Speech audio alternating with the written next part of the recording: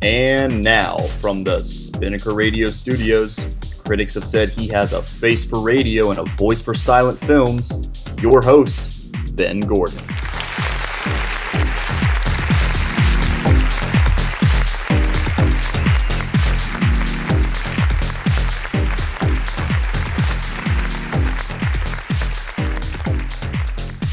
All right, guys, welcome to the Doc G Show.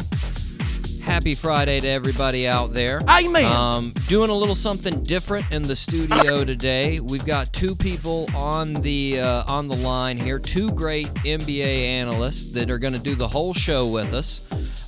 Once again, on the show, we've got Claude Lathan. Claude, how are we doing? Doing well, man. Appreciate you having me back on today. Yeah, you know, we're going to talk some NBA. We're going to have a good time. It's Friday. Got to let it all hang out. Yes! Always. Along with that, we also have Terrence Singleton, column writer, social media director for Game Hoss, and co-host of I'm Right, You're Wrong on 90.5 WUSC, and NBA fanatic. Terrence, how's it going? Doing pretty good. Like the introduction. Really good. You know, I made you sound important. Like I'm professional. You are like that. Hey, you are as professional as they come, man. Oh, that's what's happening, huh? Something like that. Something like that. All right, so it's great to have you both on the show. Now, we're going to continue a couple of the things that we normally have on the show, but the main agenda that we have today, we're actually switching gears to talk mainly about the NBA. But I'm going to include two things that we always do on the show. And the first of those things is who's wearing their birthday suit. Now, obviously, you guys are huge fans of the show, and you plan your entire life around listening to the Doc G Show. So I don't need to explain who's wearing their birthday suit to you guys. But there may be some new listeners out there, so for their benefit, I'm going to explain the rules. Very simple. Throughout the rest of the show, I'm going to give you clues on a person who has the birthday 12/16. The only rules for the person are that they have to be famous and they have to have a birthday today. They can either be alive or dead, doesn't matter. They just have to have a birthday today, and they're a famous person, obviously. That's why you're going to know them. This is old school, guys. So you can't get help. You can't go new school and use your phone, use the internet machine. You can't go old school and break out a World Book or a Compton Encyclopedia. I don't know if you guys have any of those, but you can't do that either way, okay? So here's the first clue for who's wearing their birthday suit. Now, if you got this off of just this one clue, I would be really amazed and then have to accuse you of cheating. But here's the first clue. Our birthday suit wearer was born in what is now known as Belgium and was named after his grandfather. That's all we're going with. Any ideas so far? Not off the top of my head. Okay. We're going to come back Vincent to it. Company? What's that? Vincent Company? No. Midfielder? I have no idea. like it. Belgium. I like the Oh, no. effort, man. I like. Hey, the you effort. gotta risk it to get the biscuit. I like that one. Exactly.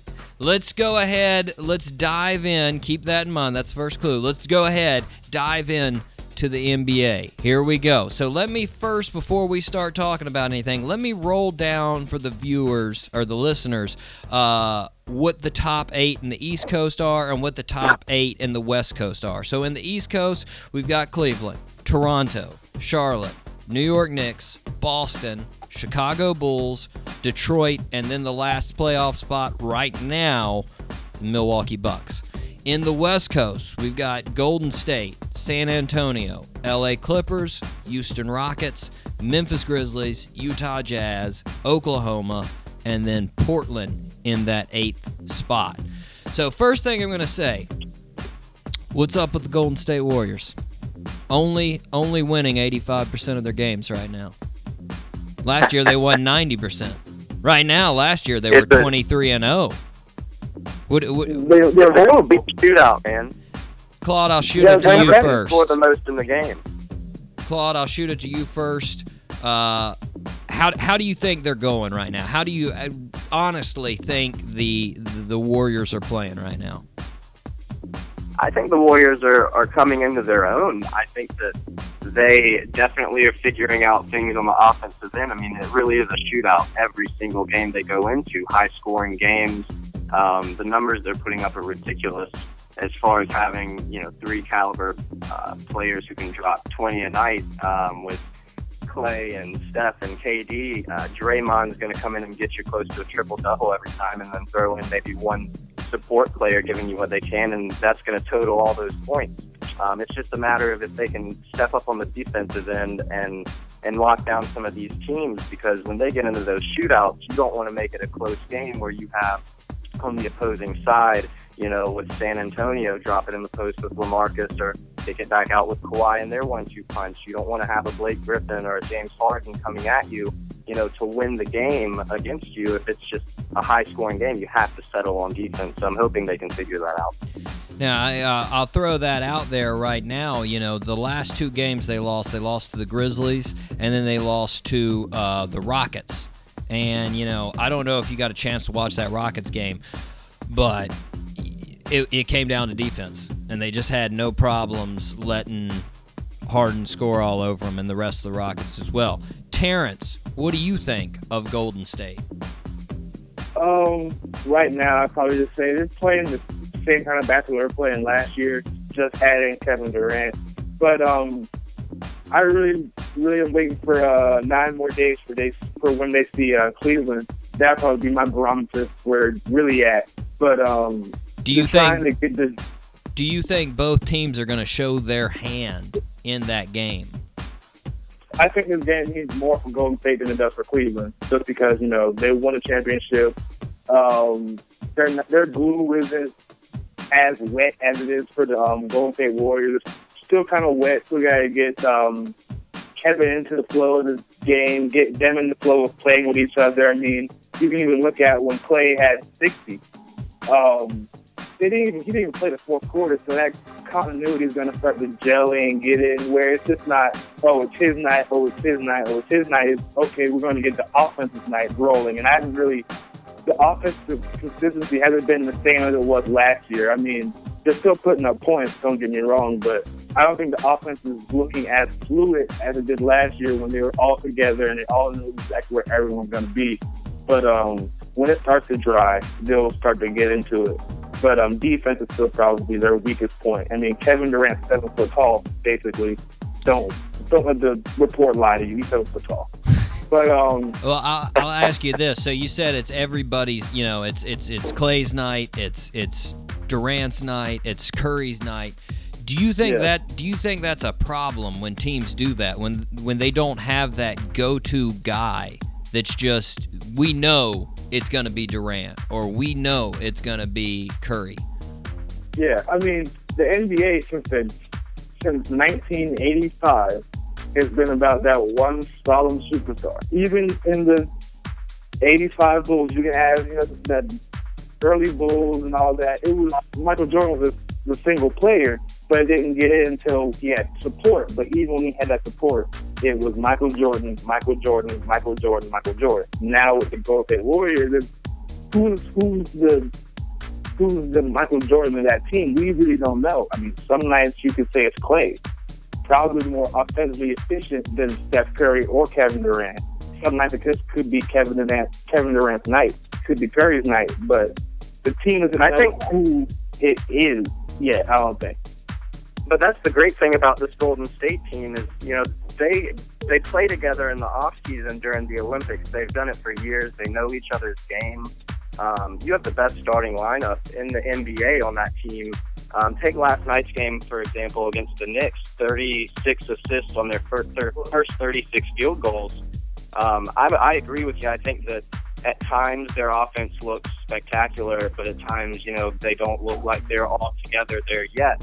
But I think it's coming together. Last night was a great example of that spectacular play.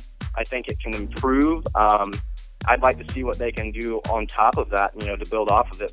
But I think it's coming together. I think that it's also a different NBA now compared to talking about those old Bulls teams.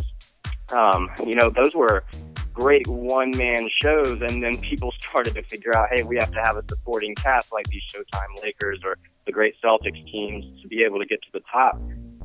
This Warriors team is different. They're unselfish. They really appreciate each other's games. And, Steph Curry has dropped back to, I think, number 6 in the MVP race. So, I mean, he's not in it for the awards. KD's up there at number 4 this week. He's not in it for the awards. They just want to win games. And if they can figure out the rest of this offense and the defense, I think that they have a great chance of taking the title this year. Well, so what? The Knicks are the Knicks. The Knicks are the Knicks. They're horrible. And they're but is being selfless a great thing? Well, so I don't know if see, that is. that's sort of my question, Terrence. Is Golden State looks amazing, but my question is you always have to have that one clutch guy, that everyone knows who it is. When it's 6 seconds left, we're getting the ball to exactly, and Steph Curry was that guy, no doubt, when they won the title. And then last year there was a little bit of a question because he had his injuries and because Klay Thompson won the three-point competition. And I think some, just a combination of factors sort of made it a question. And they were really gelling as that team that passed it all over and anybody can win it. So I sort of question if they're going to let, Curry become that guy or if they're going to let Durant be that guy because you need that guy. Every team, even though I do agree with you, they've changed the way the NBA have played, and not just them. It's changed over the last several years. San Antonio doing a lot of it as well. But yeah, I think there's going to be a time that they sort of have to choose that leader. For sure. Look at the 2007-2008 Celtics team. I remember an interview on SportsCenter where they brought those big three together and they said, hey, at the final seconds, who's going to take the last shot? And I think Ray Allen spoke up and said, whoever's got the hot hand. And I think that still falls into play today. Even look at 2 years ago with the Atlanta Hawks and the season that they had, winning 60-plus games, and everyone said they were the new Spurs of the NBA. They didn't have a legitimate superstar on that team, but everyone still wanted to know who was going to take the final shot.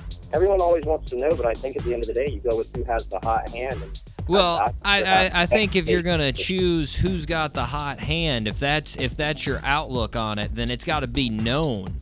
See, and that's the thing is I feel like on some of those teams, there's an idea that every person in their head is like, I should be taking that last shot. And then it comes down, and then it doesn't work out when you actually have somebody that should be taking it, or the person that's had the hot hand the whole game doesn't play well in the clutch. Yeah, they have a great hand during the whole game, but once it comes down to we've got to win this game, then they're not making it. So, look. I think Steph and KD are clutch enough to whoever wants Klay, all of them. Draymond's not enough confidence. Yeah, but see, the thing is, if you're so clutch, you would want to have the ball in your hand. And you have 4 people you just named who want the ball in their hand when the game is on the line. That can definitely be bad for play call, play execution. It could be bad for just continuity going forward. Yeah. But I mean, I think that just because they want it doesn't mean that they don't want the other player to have it. I think that as long as it goes in, they're happy with the result, but they all want it. It comes down to who's open and gets the shot. I think the problem with the Golden State Warriors is the same problem that we had with LeBron James as a single player in 2012. And we're like, just go to the hole, attack. We're going to have that same question with whoever is not taking the shot in the last second. They're going to be like, why didn't Klay take it? He was so hot in the third quarter. Why didn't he take it in the last second? Or it'd be, Curry was getting off because Curry does all those stupid, late streaks in games where it closes out games. Or it could be, we know Kevin Durant is who he is. I mean, he's 7 foot tall. You can't defend a jump shot. You can't defend a turnaround elbow shot. You can't defend him going through the hole. Or it could be, Draymond coming for an open three. So, I mean, I think regardless, you're going to have that question with that team because you got such a good players. You're going to have people, if they lose a game, you're going to have them questioning why wasn't this person or this person the last person to take the shot. I think what we've seen. Hey, just drop it into my man JaVale McGee in the post. I gotta give a shout out to JaVale McGee. Drop it in there, man. He'll finish it up, man, no doubt. Next question. I think he's the only player on the team that didn't let go of a 3-1 lead last year. 3-1 lead. We'll get there. We'll get there. Here's the next question. Who do you think the oldest team in the league is right now? I've got the answer. Who do you think the oldest team is? Not the Sixers. Normally, I say San Antonio. Not San Antonio either. I would probably go with the Bulls. Maybe the Bulls or Knicks. Neither of those are in the top three. Top three, Cleveland is the average oldest team. 30.52 is the average age. Birdman and James Jones. L.A. Clippers is the second oldest team, 29.89. And then the third, San Antonio, 28.62. Terrence, you were right as far as Philly. Youngest team, 24.18 is the average age. You got a lot of growing up to do. Hey, here's another thing. Remember when everybody thought the Lakers were good? When they started off and everybody was like, oh man, they're really good. Look at them. They're playing all together. They have been on an 8-game losing streak. Right now they are sitting in 10th place.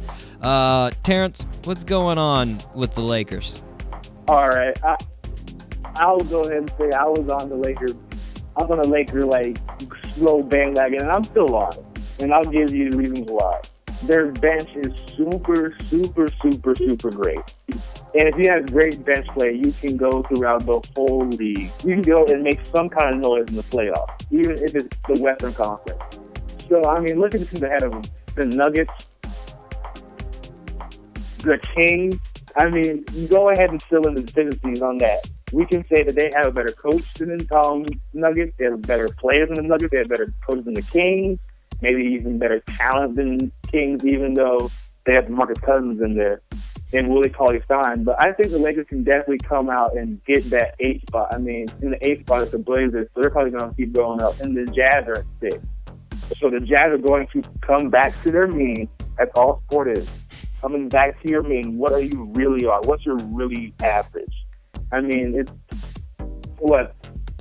only December 16th, so are we really going to see who the Jazz really are? The Jazz aren't the sixth best team in the West. Let's be perfectly honest.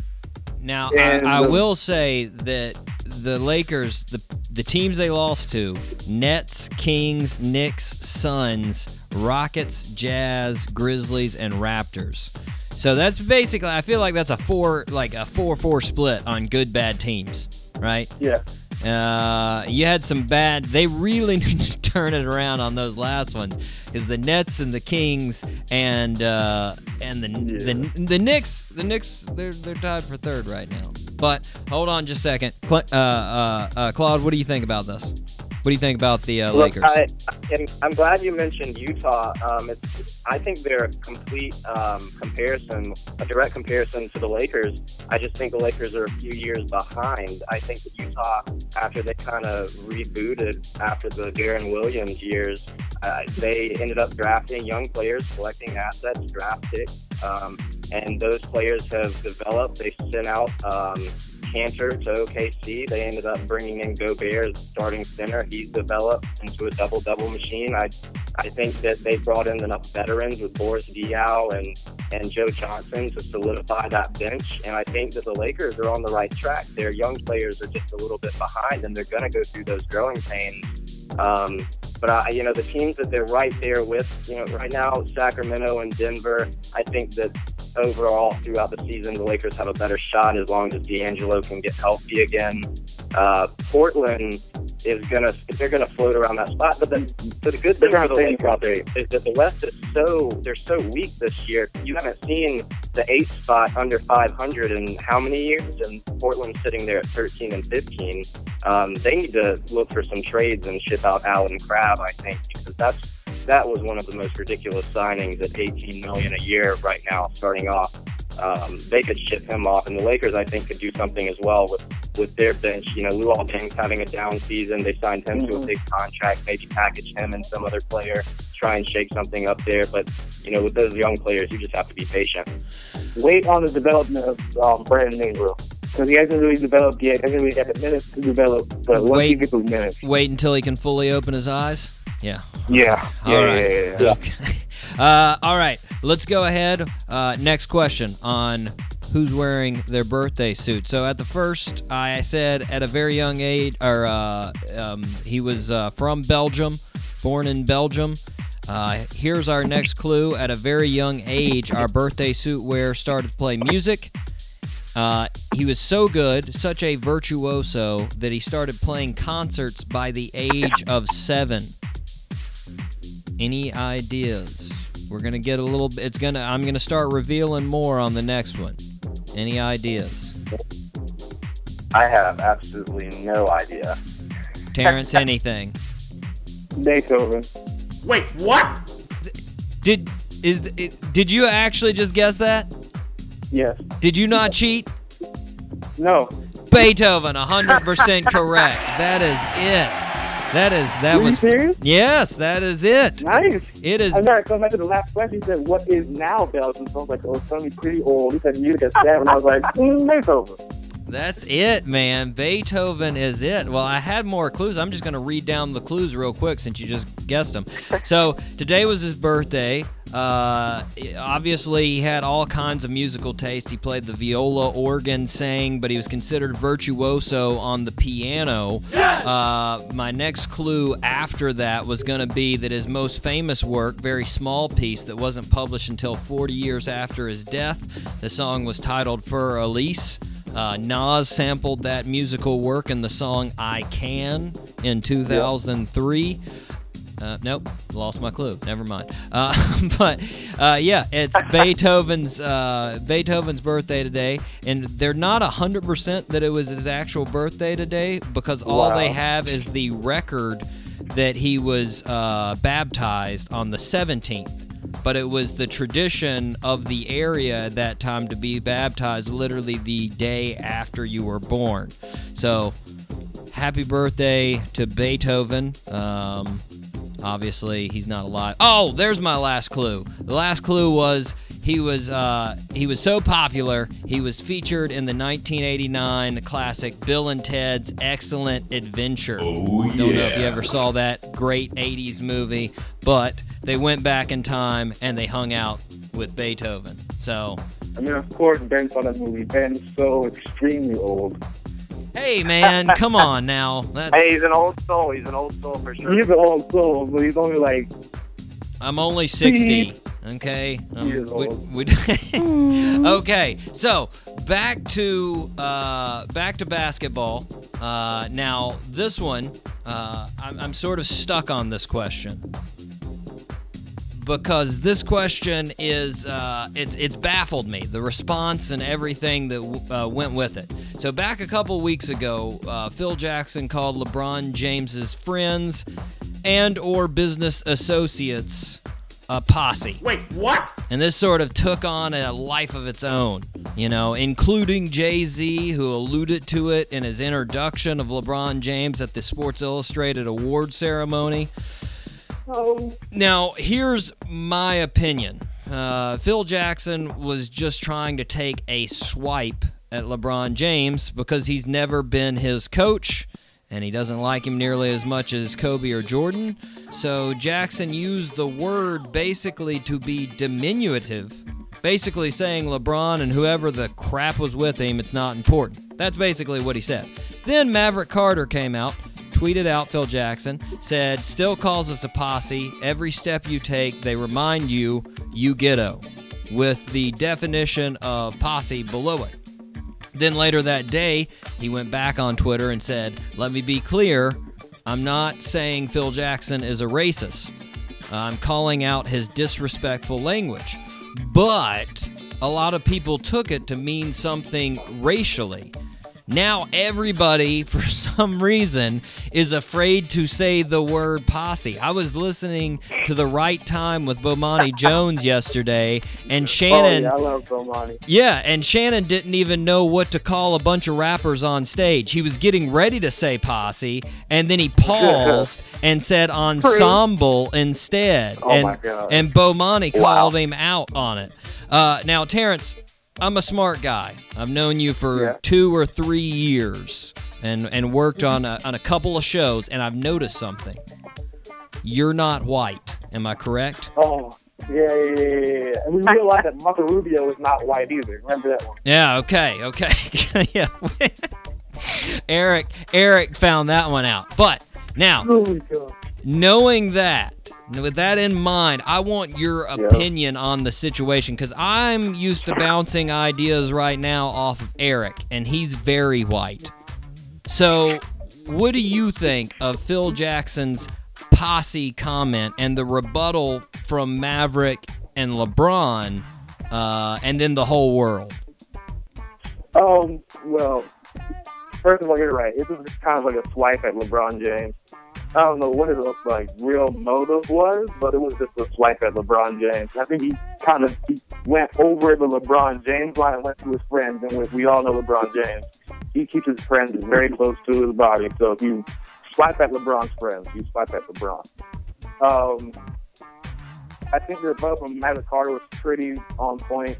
I think it's more, I don't think it was a racist comment. I mean, I don't believe Phil to be racist. I mean, his whole job is around African Americans, basically. So, I mean, if he's racist, he's hiding it pretty well.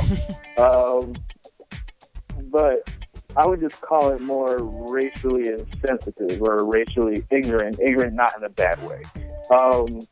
It's just not knowing that some words have double meaning. Just not knowing that, or just not wanting to be aware of that at that moment in time. I think almost every African American's had that happen, and they're like, is he really a bad person, or he just doesn't know what he's talking about? I think that's what Phil Jackson was. I mean, he's an older white male, so he's in the demographic of not really knowing. Sorry if I put everyone into that basket, but most of the time.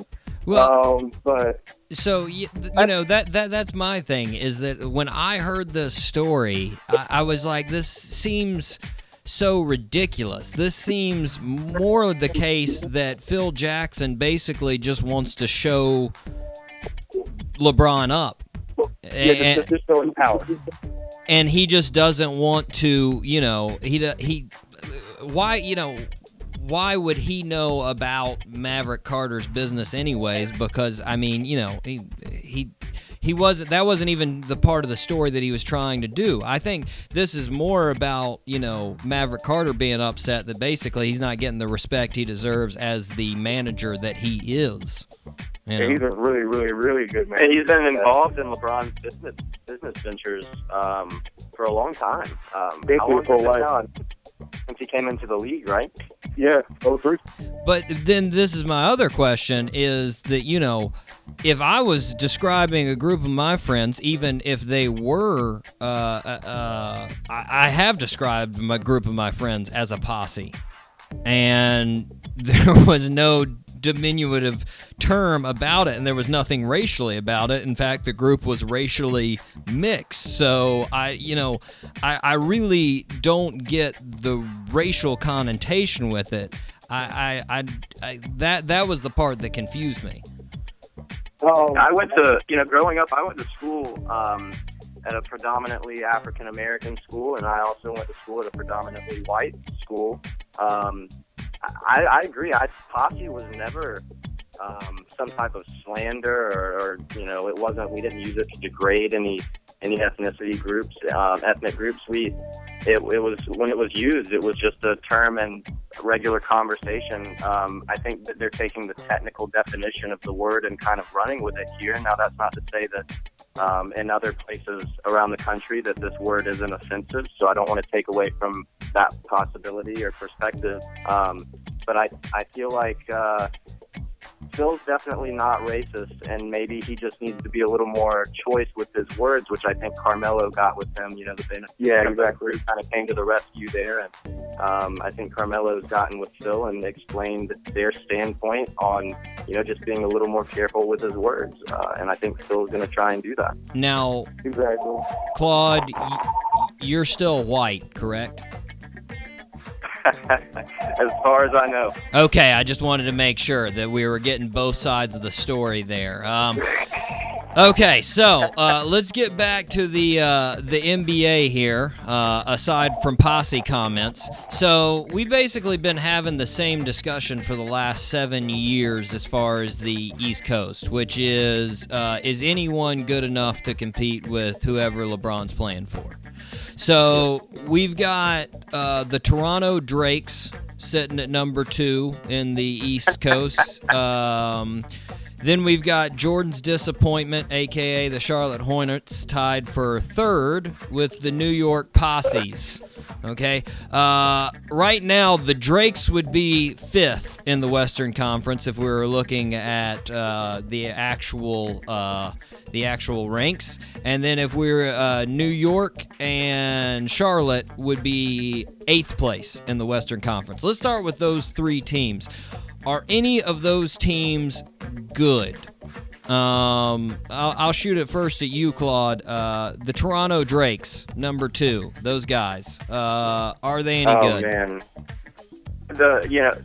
I love Toronto and everything they bring to the table. I think they've done a great job of putting that team together.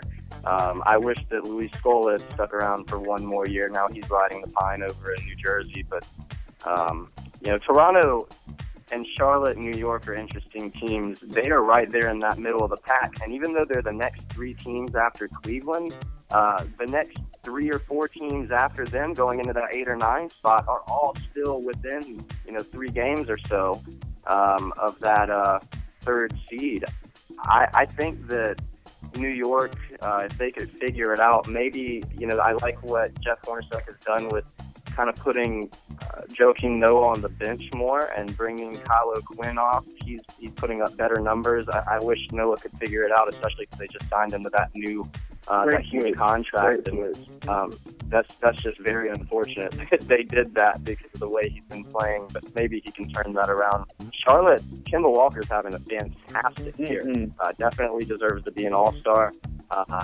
I like Nick Batum. If Michael Kidd-Gilchrist could figure out how to shoot a jump shot, that could help. But I don't see Charlotte having enough firepower. Just because you go into that superstar aspect. I don't think that they have it as far as when they get into a 7-game playoff series. How are they going to have Kemba Walker carry them to 4 victories against the LeBron James-led Cleveland team? Toronto has a good shot just because they have 2 legitimate all-stars. DeMar DeRozan, he's 7 in the MVP rankings this week, so he's jumped up there in the conversation and leading his team. Kyle Lowry is like a fine wine, just getting better with age. So it'll be Toronto and New York that'll challenge Cleveland out of those 3 teams, but I don't even know if New York is going to have it if they can't figure out how to make Kristaps and Carmelo, instead of having a number 1 and number 2 option, maybe just work them in together and play more fluid instead of just having that go-to guy that they feel they have to have. Terrence, who you think out of that 3? Who you got? Out of that 3, definitely the Toronto Dorsbergs. Sorry, not Drake. You got to fight for your lord. That's why I'm watching Game of Thrones. You got to fight for the queen. But I would say Yeah, Toronto's a very good team. The Knicks, I love the switch of putting Noah on the bench. I mean, it just makes sense. Noah on the bench makes sense for any team. I mean, the fire he brings, it makes a lot of sense. He's not a starter production-wise player, if you understand what I'm saying. He's not like going to get you 15, even 13 to 15 points per game. He's never going to do that at this age. But he's going to give you the rebounds and give you the hustle points that you can get to acquire more points from the bench. He instills that kind of fire for the bench and it gets them to play better. It's a perfect move.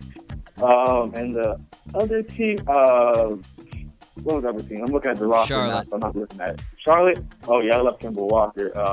But it was funny. I went to their first, I think it was season opening game. They lost that game, and they went 9 straight. And I'm just like, I went to the game they lost. It was really horrible. That's always my luck, man. I always go to the game that the team loses. Yeah, they played the Celtics and lost to the Celtics. But Kemba he's a second best point guard in the East, behind Kyrie Irving. But hopefully I'm not getting into the other part of the show. I should read my outline. But the Milwaukee Bucks are sitting at 8. They are super, super, super, super tall. There is no one on this team, even bench player included, scratch that. Just take Stephen Curry off the team. There is no one under 6'4" on that team. No one under 6'4". I mean, 3-11, their matchup against Cleveland would be perfect just because of the length. I mean, LeBron's always had trouble against lengthy players. I mean, Kyrie can get a shot off over a 6'5" point guard, 6'5" shooting guard in Michael Brogdon, or he can't get a shot over Antetokounmpo. So, I mean, it makes sense. That 8-1, if it stays that way, it's going to be very, very interesting to watch. All right. Well, your sleeper team for the East. Keep that. Oh yeah, always. Keep that. Keep that in the holster here. They're the third best point guard. Next question. Russell Westbrook. He's averaging 10.9 rebounds, 11 assists, 31.1 points a game. And Mark Cuban said he's still not a superstar. Last year in the playoffs, Kevin Durant called Mark Cuban an idiot. Did Mark Cuban just validate Durant's statement by saying that Russell Westbrook is still not a superstar? Terrence. Absolutely. Go to, yeah, I'm done. Absolutely. Claude, what do you think? Yeah, Westbrook is definitely a star. As a superstar, you have to win to be a superstar.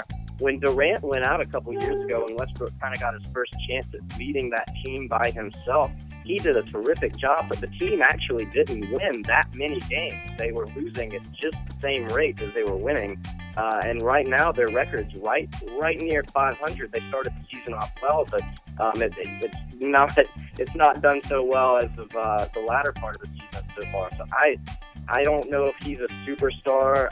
It's a tough conversation. That's kind of like getting into Carmelo Anthony, a superstar, because his team's never been a winner. Was Tracy McGrady ever a superstar because he couldn't break out of the first, second round of the playoffs? If you classify it as winning, then no, I guess Russell Westbrook, as of now, he's not. But if he leads his team to the playoffs, he averages the triple-double or close to it. He has the phenomenal MVP caliber season everyone thinks he does, and his team wins, goes into the second round of the playoffs at least. Yeah, I give him superstar status for sure. Okay. Oh, no. Okay. Superstar does not have to equate to wins. I mean, it's still a team sport when it comes down to. I mean, basketball is the most individual team sport there is. But, I mean, Tracy McGrady, that's my dude. Like, he was out here balling. I don't care who team he was on. He was always balling. Look, I've got Tracy McGrady jersey in my closet, but did his teams ever have much success in the playoffs? No. For me, what I have to say as far as superstar, I'll jump in real quick with this, is that how much attraction do they bring?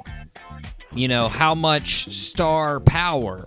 Just like any actor or singer or anything else, a superstar would be someone that brings intrigue. And he does that. I mean, ESPN's all over Westbrook I mean, and, with rightful reason, like you're talking about. Triple-double, all kinds of stuff. I mean, he brings in, he's sponsored by Jordan. On that level, as far as just stardom, then yeah. That commercial was awesome. Yeah, exactly. I'd have to say. Let's move on. So this is what I'm going to do here. I'm going to give you a team, guys, and you're going to have to tell me who on that team is the highest paid player. Okay, don't cheat. Just try to guess who you got as far as the highest paid player or highest paid player on that team. First team, Minnesota Timberwolves. Ricky Zach Rubio. LaVine. Ooh, that's probably right. Yeah, I'll go with Zach LaVine, though. I said it. Well, it was right. It was Ricky Rubio. Ricky Rubio is the highest paid player on Minnesota, and he's actually got $13,400,000 a year. Next up behind him, Nikola Pekovic with $12 million. Which, wow, are they wasting some money They're on that? regretting that one, I'm sure. Yeah. Don't waste some money. Go ahead and trade Rubio in the trade wire. Give him to some, he's a point guard. All right, here comes. Minnesota has too many big men, and to be paying Pekovic that much money is crazy. Exactly. Second team, Miami Heat. Who's their highest paid player? Tyler Johnson. Is either Tyler Johnson or it's no. Is he still on the books? Yeah, they didn't waive him yet, so it should be him. I'll go with Whiteside. He got a pretty big contract in the offseason. I'll go with Whiteside. Very close. Whiteside was second, $22,116,000. First, they are still paying Chris Bosh. He did not actually, yes, he was not cleared to play, that they still got to pay him his contract. $23,741,000 that they owe him, and he's still being paid that. And right now he's in They decided not to waive him, so he couldn't join any of the other playoff teams and compete against them. Right. He wouldn't. They wouldn't void the contract, so he's still on their roster. So that's kind of sketchy. I think he can play. I don't know if they was wanting to waive him so he can't play with anyone else. I think he's probably healthy enough to play. Right now he's in Southeast Asia, enjoying $23 million a year, which is more than that. Which isn't bad. That's not too bad. Third team, Atlanta Hawks. Who do we have? Highest paid player, Atlanta Hawks. Schroeder. I'm going with Dwight. Oh yeah, Dwight Howard. Dwight Howard, $23,180,000. Don't know if he's worth that. Here comes. Money ain't an issue for me. Last team. Now, you probably heard about this one because I think everybody heard about this one, but Memphis Grizzlies. The highest paid player in the league right now. It's gotta be I'm going to go with right? Chandler Parsons. Oh, no, never mind. That's awful. Mike Conley. There we go. Mike Conley, $26,540,000. And then you were on the right path. Chandler Parsons, $22,116,000. Combined almost $50 million between those two. Now that is an overpaying if I think if there is one out there. Mark Cuban is having a really nice laugh somewhere after what he paid Chandler Parsons in Dallas to see him getting this max contract and not suiting up for Memphis either. Exactly. I don't want to do that. So I think he played 6 games this year. So, sorry. I am going to move on to the next topic of players resting. Okay, so we saw recently we had a big group of players being rested, specifically on the Cavaliers. So we had LeBron James, Kyrie Irving, and Kevin Love didn't travel to their game against the Grizzlies, game that they ended up, not surprisingly, losing. A lot of people were upset. A lot of people were supportive. Claude, what were your thoughts on it? I've never had an issue with resting players. Michael Jordan was 39 years old and played 82 games in a season.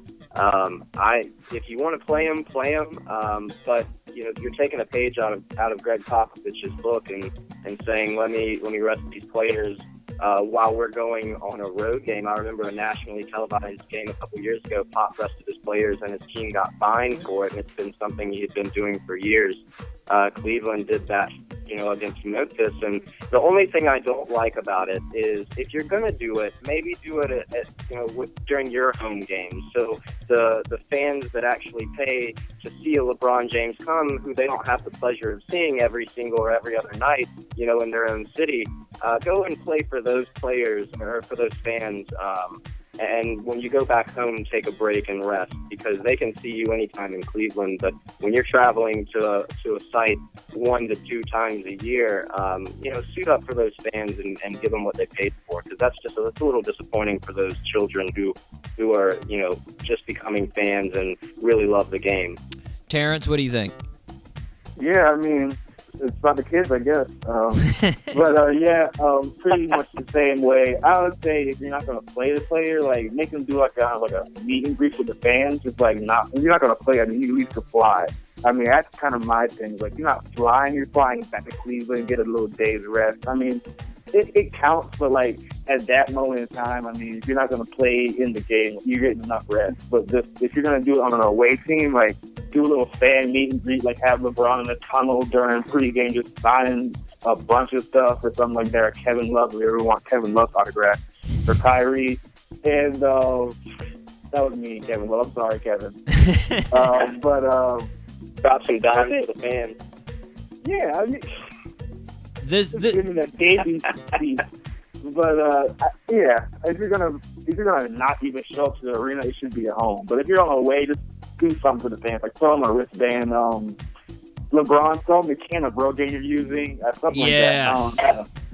So this is my analogy for the situation, right? So if you got it's not LeBron's fault, it's not Kyrie's fault, it's not Love's fault, but like you guys said, it's not fair to the fans that bought tickets, regardless if they're kids or adults. Here's my analogy for it: if we all buy tickets for a rap festival and it's headlined by J. Cole and Kendrick Lamar, we're all getting pumped. We're excited to hear some swimming pools and GOMD, and we're all going to the concert. We're like, hell yeah, guys, this is going to be great. And right before we get to the concert, they tell us that instead of J. Cole and Kendrick Lamar, it's going to be Riff Raff and Vanilla Ice that are headlining.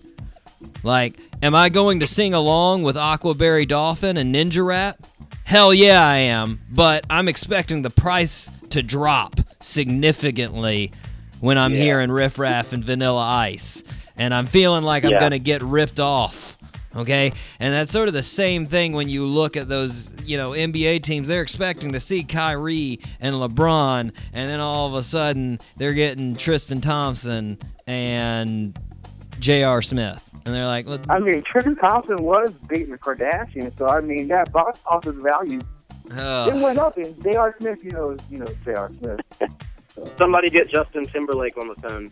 Well, all right, guys. We got to call Memphis and fix that. And it was Memphis they skipped on, so that would be appropriate to call Justin Timberlake. Well, let's take a break from the NBA real quick. We're going to jump over to a fan favorite of Stop Faking the Funk. Now, as listeners know, regular listeners know, what I do here is I throw out 2 headlines, and you guys guess whether or not one is real and whether or not one is fake. Okay? So, are you ready for the first headlines? Let's do it. Okay, so the first headline here: broke student blows $1.5 million from bank glitch on cars, boats, and strippers. They caught me on that one. Or stripper banks $100,000 tip from mysterious Wall Street man. Which one is real? It's the first one. What's that? It's the first one. That was me. Claude, are you in agreement? I'm going with the first one either way. Okay. It's not Terrence, but it is the first one. It is true, right? In Australia, a law student got massive overdraft privileges from his bank Luke Moore breezed through $1.5 million on sports cars, boats, luxury vacations, and strippers.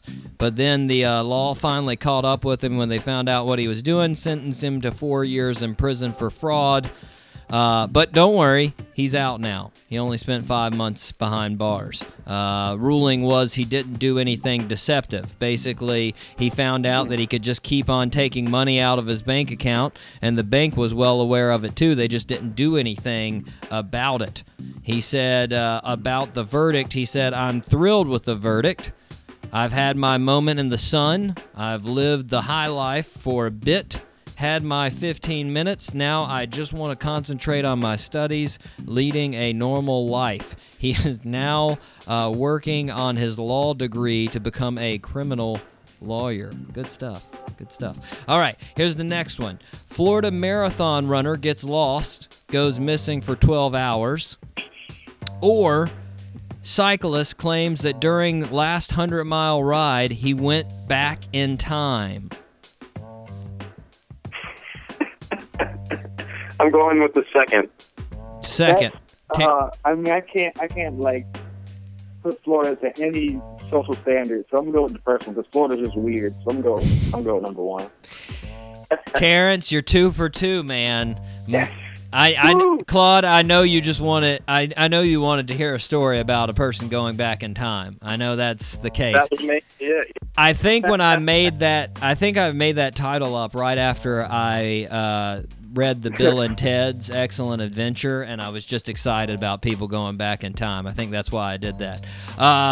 Florida marathon runner gets lost, gone missing for 12 hours. Melissa Kitcher had full intentions of completing her first half marathon Sunday, but she took a wrong turn. In the Trail Hog Marathon at Carlton Reserve near Venice in Sarasota County, Florida, she wound up running on the trails for over 16 miles after she lost the actual course.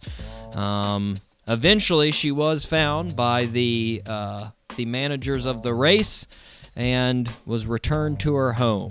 So, good for Melissa Kitcher. Okay, here we go. This will be the last one. We have got marijuana pants for kids stoke outrage, or cocaine found in the pants of a first grader in Colorado.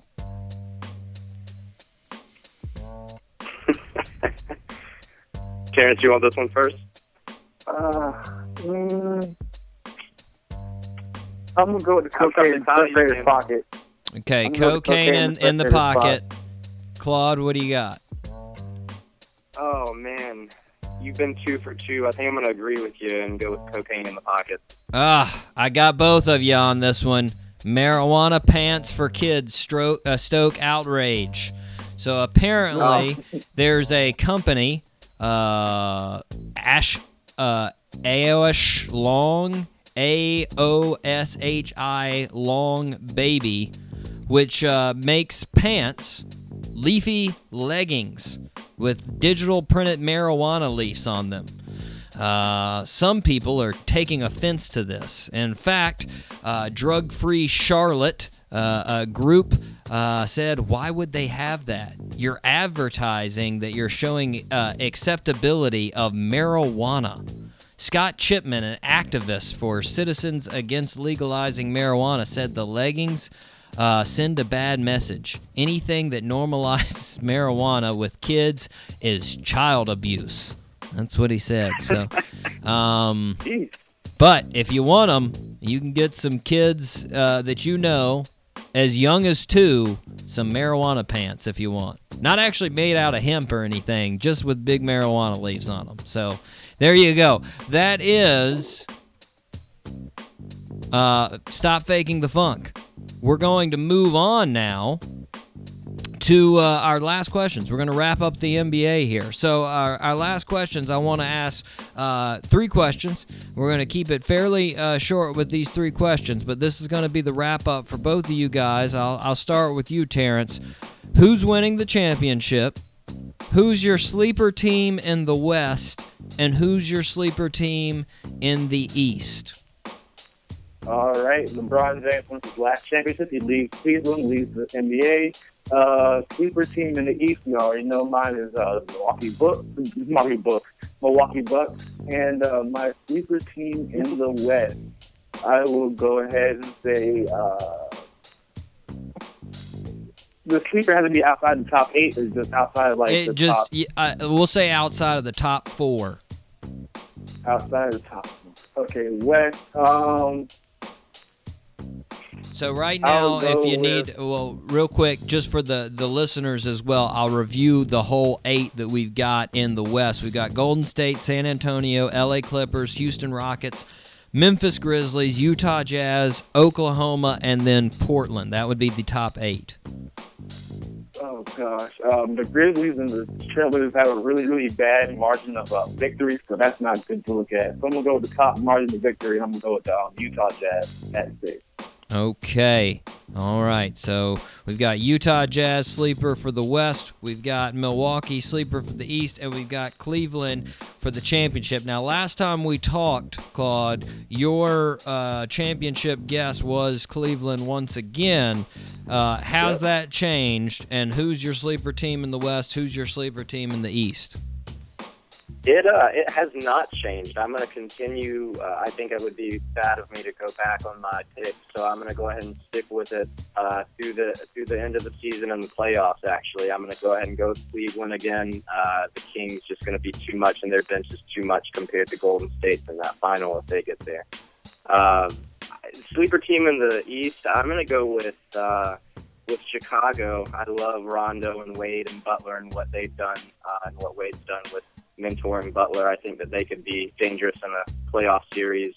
Out of the West, I love, Terrence, you picked Utah. I like that pick a lot. If not Utah, then I would say Memphis because their record's 18-9. And they're in that 5th spot in the West right now, but they're 18-9 and Mike Conley's been out. I think he's coming back tonight for the first time in plenty of games. So he'll be back if they can get Chandler Parsons back, Marc Gasol completely healthy, and maybe Memphis can do the Conor McGregor on to a deep run in the playoffs. No.